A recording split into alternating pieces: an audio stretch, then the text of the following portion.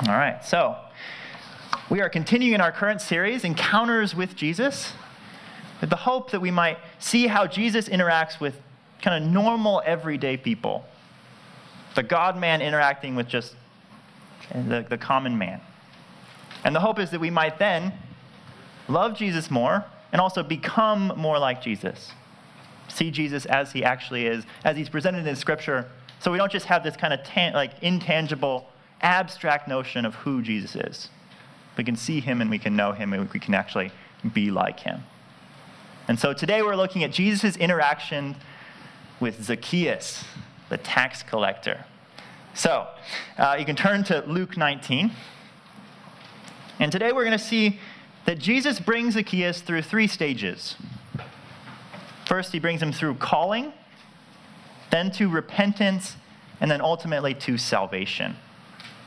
And we're going to find that is Jesus' way, that he comes to people who are sinners, who are outcasts, with radical acceptance, with a call to him, and that brings them in turn to a radical repentance that they might find a radical salvation.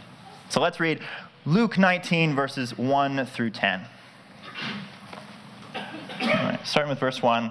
He, Jesus, entered Jericho and was passing through. And there was a man named Zacchaeus. He was a chief tax collector and was rich. And he was seeking to see who Jesus was, but on account of the crowd he could not, because he was small of stature. So he ran on ahead and climbed up into a sycamore tree to see him, for he was about to pass that way. And when Jesus came to the place, he looked up and said to him, "Zacchaeus, hurry and come down, for I must stay at your house today." So he hurried and came down and received him joyfully. And when they saw it, they all grumbled, "He has gone in to be the guest of a man who is a sinner." And Zacchaeus stood and said to the Lord, "Behold, Lord, the half of my goods I give to the poor, and if I have defrauded anyone of anything, I restore it fourfold." And Jesus said to him, "Today salvation has come to this house, since he also is a son of Abraham, for the Son of Man came to seek and to save the lost." All right, so let's start with verse 1. This is Jesus entering into Jericho and passing through. Now that is the setting of our story, this city Jericho. Now kids, do we remember the city of Jericho? We think back to Joshua when they came in and they marched around Jericho 6 times and blew their trumpets and the walls of Jericho came falling down. That is the Jericho that Jesus is in right now. That is the most famous story of Jericho, but there's a second story that takes place in Jericho in the Old Testament. This is a story of Rahab. So when Israel was going into Canaan, they sent a bunch of spies in. And the spies found themselves trapped in the city of Jericho, about to be captured, when this woman named Rahab, an unlikely woman given her occupation, comes in and actually rescues them. She saves them and in turn is saved herself. This lady of the night actually becomes an integral part of the community of Israel. So much so that she actually, one of her direct descendants is Jesus Christ himself. The story of Rahab. So Jericho is, in the Old Testament, kind of this unlikely city of salvation, where this stereotypical worst of the worst woman is saved. And here we see kind of the stereotypical man saved, the tax collector. So look with me at verse 2. And behold, there was a man named Zacchaeus. He was a chief tax collector and was rich. All right, so throughout the New Testament, we're going to see tax collectors. And they're kind of universally disdained throughout this period. So we're going to try to get behind that. Why were tax collectors so hated in the time of Jesus Christ? All right, first of all, we can kind of understand it even in our present day. Most of you don't like tax collectors even now. We have a kind of natural disdain for the IRS. We feel cheated by them. It's irrational, and we know that is their job, but we still don't like it. We feel like they're just taking from us and giving us nothing in return. All right, so there's just the natural inclination to not like tax collectors. We get that. All right, but let's take it one step further. what if that tax collector worked for an enemy nation? Now, that is who Zacchaeus worked for. He worked for Rome, for the Roman government, so that he could collect taxes to pay for their occupation of Israel. He's working for the enemy, making sure they have enough money to rule over them. All right, so that's a whole nother level of why you would hate this man. He's basically a traitor. All right, but he's also a chief tax collector, so he's not only just one of them, he's actually leading the whole bunch, making sure they take as much money as they can from you. But worst of the worst, it says that he is rich.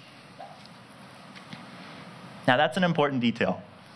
Because if it didn't say that, we could just say maybe Zacchaeus is just doing his job. It's an unfortunate job, but someone has to do it. It's maybe not the best job. He could probably choose something better, but he had to do it. But because he was wealthy, it proves that he was actually using his position as a tax collector to line his own pockets. He was taking a little bit off the top, putting additional charges, defrauding and robbing his people. So he's a traitor, he's a turncoat in that sense, but then he's also a thief and a robber. This guy is not well liked. That is why they call him a sinner. And he is a sinner. He's going against his nation, he's going against his people, and he's actually defrauding them. And so he would have been a complete outcast in his society. People would have hated him, they would have disdained him, they would have rejected him. All right, that is a tax collector. That is Zacchaeus. And that is the man, this chief tax collector who is rich, that Jesus chooses to call. And if we see in the Bible, we see that actually calling starts earlier in the story than we might think. It doesn't just start when Jesus speaks to him. Calling starts with an interest in Jesus Christ. Verse 3. He was seeking to see who Jesus was, but on account of the crowd, he could not, because he was small in stature. So we hear stories of this guy who wants to get close to Jesus.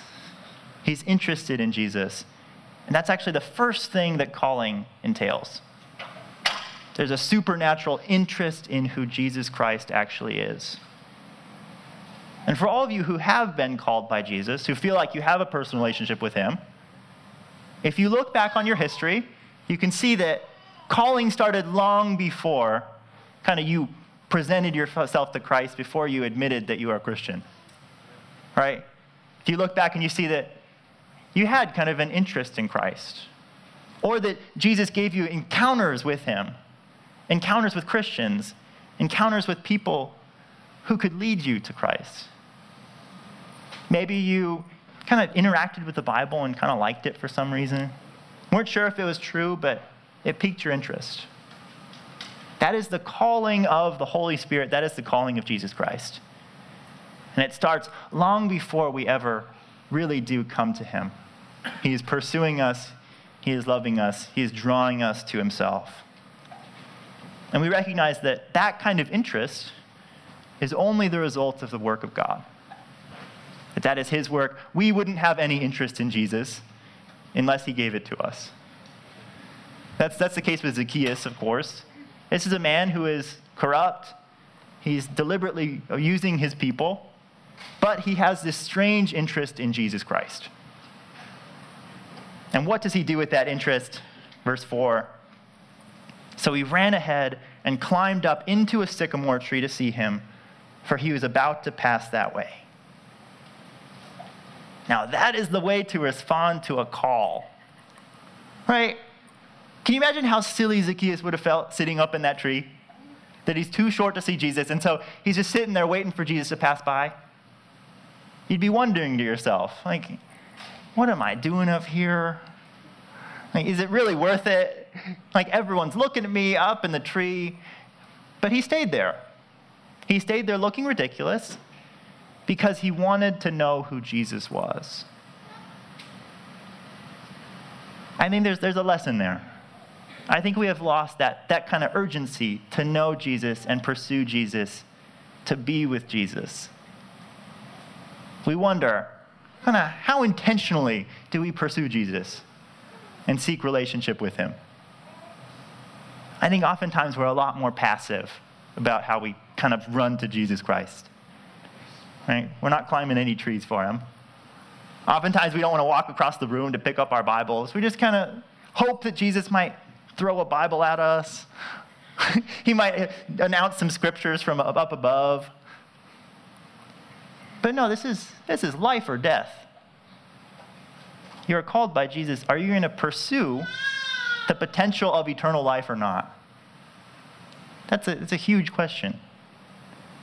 And so we don't just sit back and wait for Jesus. We also respond to the call of Jesus Christ. God is sovereign, yes. Right? We all know that. God is in control of everything. But it's a two-way street. He calls and we respond. Zacchaeus responded, and we want to respond like that. To seek Jesus with passion, with all of our hearts, because we know that it's actually worth it. And then Zacchaeus, he's pursuing Jesus, and he gets this call becomes more personal, verse 5. When Jesus came to the place, he looked up and said to him, Zacchaeus, hurry and come down, for I must stay at your house today. So he hurried and came down and received him joyfully. Of all the people, Jesus selects this man, this tax collector, to spend his time with. Now, do you think Jesus knew he was a tax collector? Probably, right? He knows his name. He's God, so he knows everything. He probably knew. If he didn't know, it probably would have been clear to him from verse 7. And when they saw it, they all grumbled. He has gone in to be the guest of a man who is a sinner. In this culture, you don't go talk to the tax collector. You don't strike up a friendly chat with him.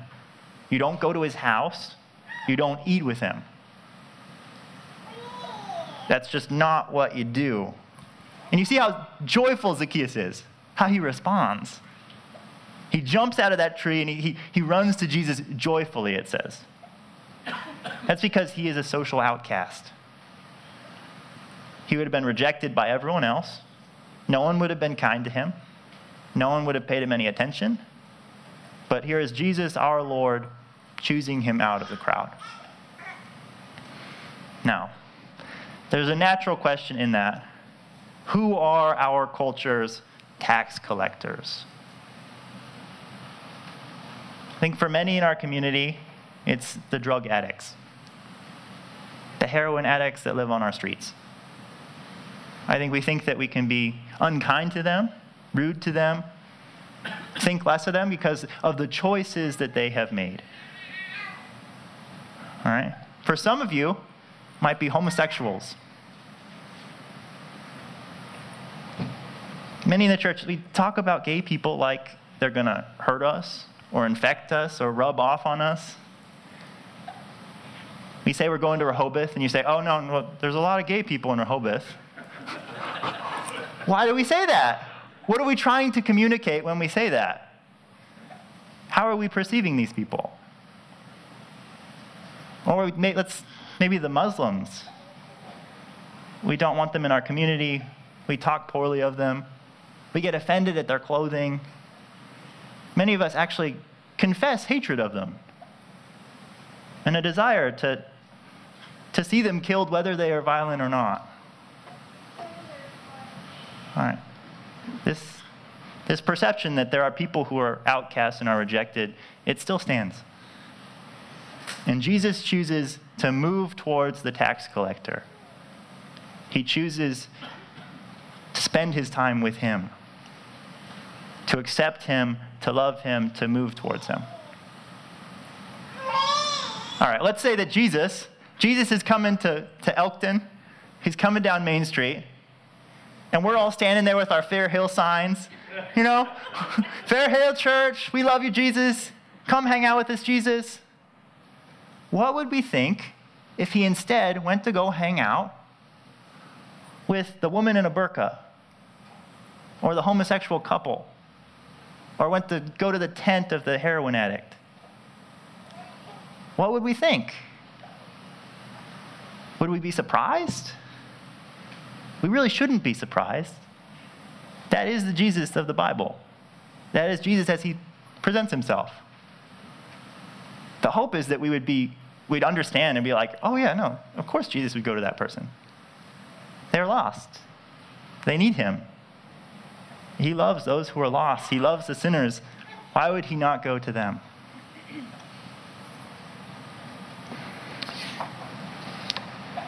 Jesus really does call the people who are the rejected of the world. Now that could upset us, that Jesus doesn't come to us, that Jesus loves those people that we don't like. The crowd was upset about that. But that is the Jesus that we know, and that is the Jesus that we love, and that is the Jesus that has loved us. That's where we have to admit that when Jesus called us, he wasn't calling good people. He was calling the rejects and the social outcasts. Right? That is who we all are if you're in Christ. We're the messed up people. He doesn't come with compliments about our good works. He comes to remind us, no, you were lost, and you need me to find you and to save you.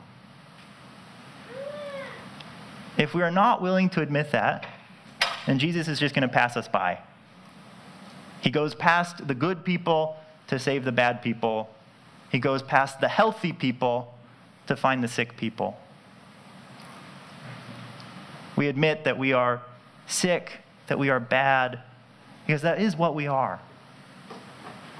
If we say that we are good, we are deceiving ourselves. Jesus knows that everyone is bad, everyone is sick, but Jesus calls those who are willing to accept that fact. We must accept that fact. And if we do accept that fact, that we are called in spite of our sin, in spite of the fact that we are bad, not because of our goodness, then we're going to be surprisingly gracious to the people who are the social outcasts. We're going to be remarkably kind to them. We're going to move towards them. Show them the kindness that they don't deserve, with no reason why we should look down on them, why we should think we're superior to them. We should offer them the grace that we have found in Christ. All right, so we are presented with this choice to either be the crowd that goes home bitter that Jesus didn't come to us, or we can act like Jesus Christ himself, lovingly accepting the outcast. All right, but that is not the end of Jesus' work. Jesus is not just accepting everyone on whatever terms they come to him. When he presents people with this radical acceptance, when it is properly understood, it leads to a radical repentance in turn. Look at verse 8. Zacchaeus stood and said to the Lord, "Behold, Lord, the half of the goods I give to the poor, and if I have defrauded anyone of anything, I restore it fourfold." All right. That is some good repentance there. All right, what is repentance? All right, repentance is turning away from evil, turning towards kind of a renewed obedience to Christ. It's always two things. It's turning away from evil and towards good, towards obedience to Christ. We see both of those things in Zacchaeus. Right? He is turning away from his defrauding, all of these underhanded practices, but he's also turning to do good with his money, a new relationship to money. He's giving half of his possessions to the poor. To the people he defrauded, he's giving fourfold. This isn't just kind of a token repentance, a kind of a 10% that he's changed. No, this is going to change his life. That could turn him from a rich man to a poor man, to change all of his sinful ways. Now that is real and appropriate repentance out of the overflow of the heart. Now, when the Christian church thinks about repentance, we often mess up in two ways. On the one hand, we might say that you repent first and are accepted second. They get the order wrong. And we don't just do that against ourselves, we do that to other people too. We say, okay, you need to repent, and then you can come to Christ. When we're doing that, we're asking them to turn away from their sin and not giving them anything else to turn to. We give people both repentance and Christ so that they can turn and come to God who is gracious. We don't just throw commandments at people. And we don't just throw commandments at ourselves either. We don't just say, no, just do what you need to do. We're moving towards Christ. We do what we do because we love him, because he is gracious to us. That is the power and the motivation for obedience. That is why we repent. All right, so that's error number one. Error number two is just focus on the acceptance of Jesus. You don't need to do anything else, right? Just take up all that acceptance. Repentance is dumb. Repentance is bad. Repentance is unnecessary. And most of the time you go with that because you say, well, no, repentance is just you trying to earn your salvation. You're missing the fact that it's all Jesus. Well, we think of Zacchaeus. What do we think of that? I don't think Zacchaeus would say it like that. He'd probably say, well, no, this is the natural response to the fact that Jesus chose me. If God really is like that, then I want to obey him. I see that God really is good, that he is a God worth obeying. That is our act of worship in light of what he has done. All right, with that in mind, how does this change how we relate to repentance? We don't ask people to repent before they know Christ or independent of knowing Christ. Just throwing out commandments to him. That's not how we do it. All right. Second, we actually do repent. And we call people to repent. I think that's something that it sounds really scary, but we're presenting people with a new way of life. That is what repentance is. It is life. To move away from sin which is killing us. And we offer that to people. Not because, and it's not mean, it's helping them. It's helping them have a relationship with God to know what life is in him. The natural question is, what are we called to repent of? How are we called to turn away from sin? How are we called to turn towards Christ anew? What is that for you? We want to together help each other repent. To move towards obedience, we do that together. Zacchaeus understood that the love of Christ meant a change in his life, and he changed. He repented. Let us repent as well, and call others to repent that they might know what life is in Christ. All right, that brings us to our final point. We find, along with Zacchaeus, not only repentance, we find salvation. Verse 9. Jesus said to him, "Today salvation has come to this house, since he also is a son of Abraham. For the Son of Man came to seek and save the lost." All right, do you see it? It's kind of an intense statement for Jesus here. He's kind of upping the ante that, yeah, I'm coming to your house, and that means salvation is coming to your house. I think this sounds weird to us because we wouldn't think that Zacchaeus needs salvation. Maybe he needs a correction. Maybe he just kind of needs to realize that he's choosing the wrong choice and he needs to make better choices. Zacchaeus corrects that and says, no, he's blind. He's lost. He's on the path of death. We tend to present Jesus like he's kind of something helpful. Or we think that that's why he comes to us. So he's helpful. He's a tool. He might help us get through some of our struggles. No, he's there because we need salvation. We are dead in our sins. We are dead without him. And Jesus came not just to help us, he came to resurrect us to new life. This is Zacchaeus being reborn, becoming a new man. Now, I think that Unfortunately, when we talk about that salvation aspect, we tend to talk about it just in the negative sense. It's salvation from death, salvation from judgment. But there's a positive aspect, just like there's a positive aspect to repentance. This is not just salvation from death, it's salvation unto life. How is Zacchaeus saved unto life?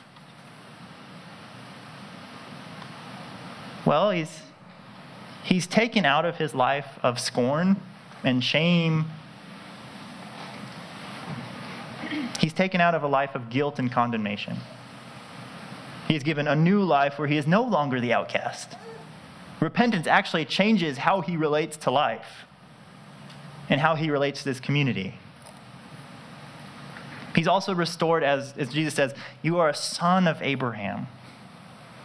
He tells Zacchaeus and reminds him, no, you are a child of the covenant.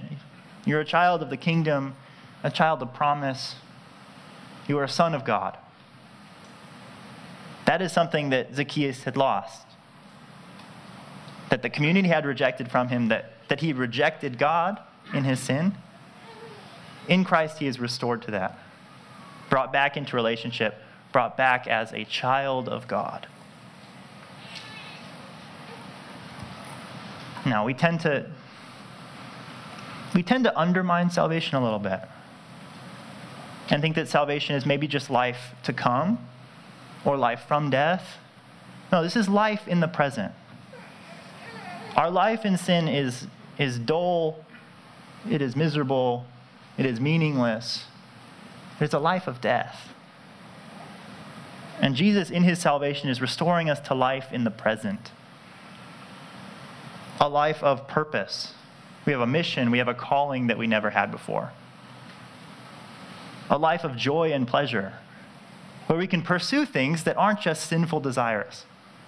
We pursue worship of God, relationship with him, fellowship with one another, the joy and peace that comes with knowing him.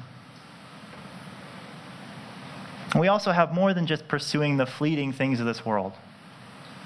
We can actually make eternal impacts on people's lives, helping them, serving them, relating to one another in eternal ways. So, Jesus' goal is not that we just kind of have a sticker that says, like, you're going to heaven, just wait for it. No, it's life in the present. It's life eternal that starts right now. That is what salvation is. And so in light of that, Jesus is still calling people to himself. That is still the task of Jesus Christ. And if he is calling you, I would say respond, repent, seek salvation in him. And if you've already made that decision, continue to respond to the call. Continue to repent, continue to seek salvation, and bring it to other people as well. We move out into the world with that radical acceptance of Jesus Christ. Radically accepting them, then calling them to repentance, and bringing them to salvation. That is the task that we have been appointed.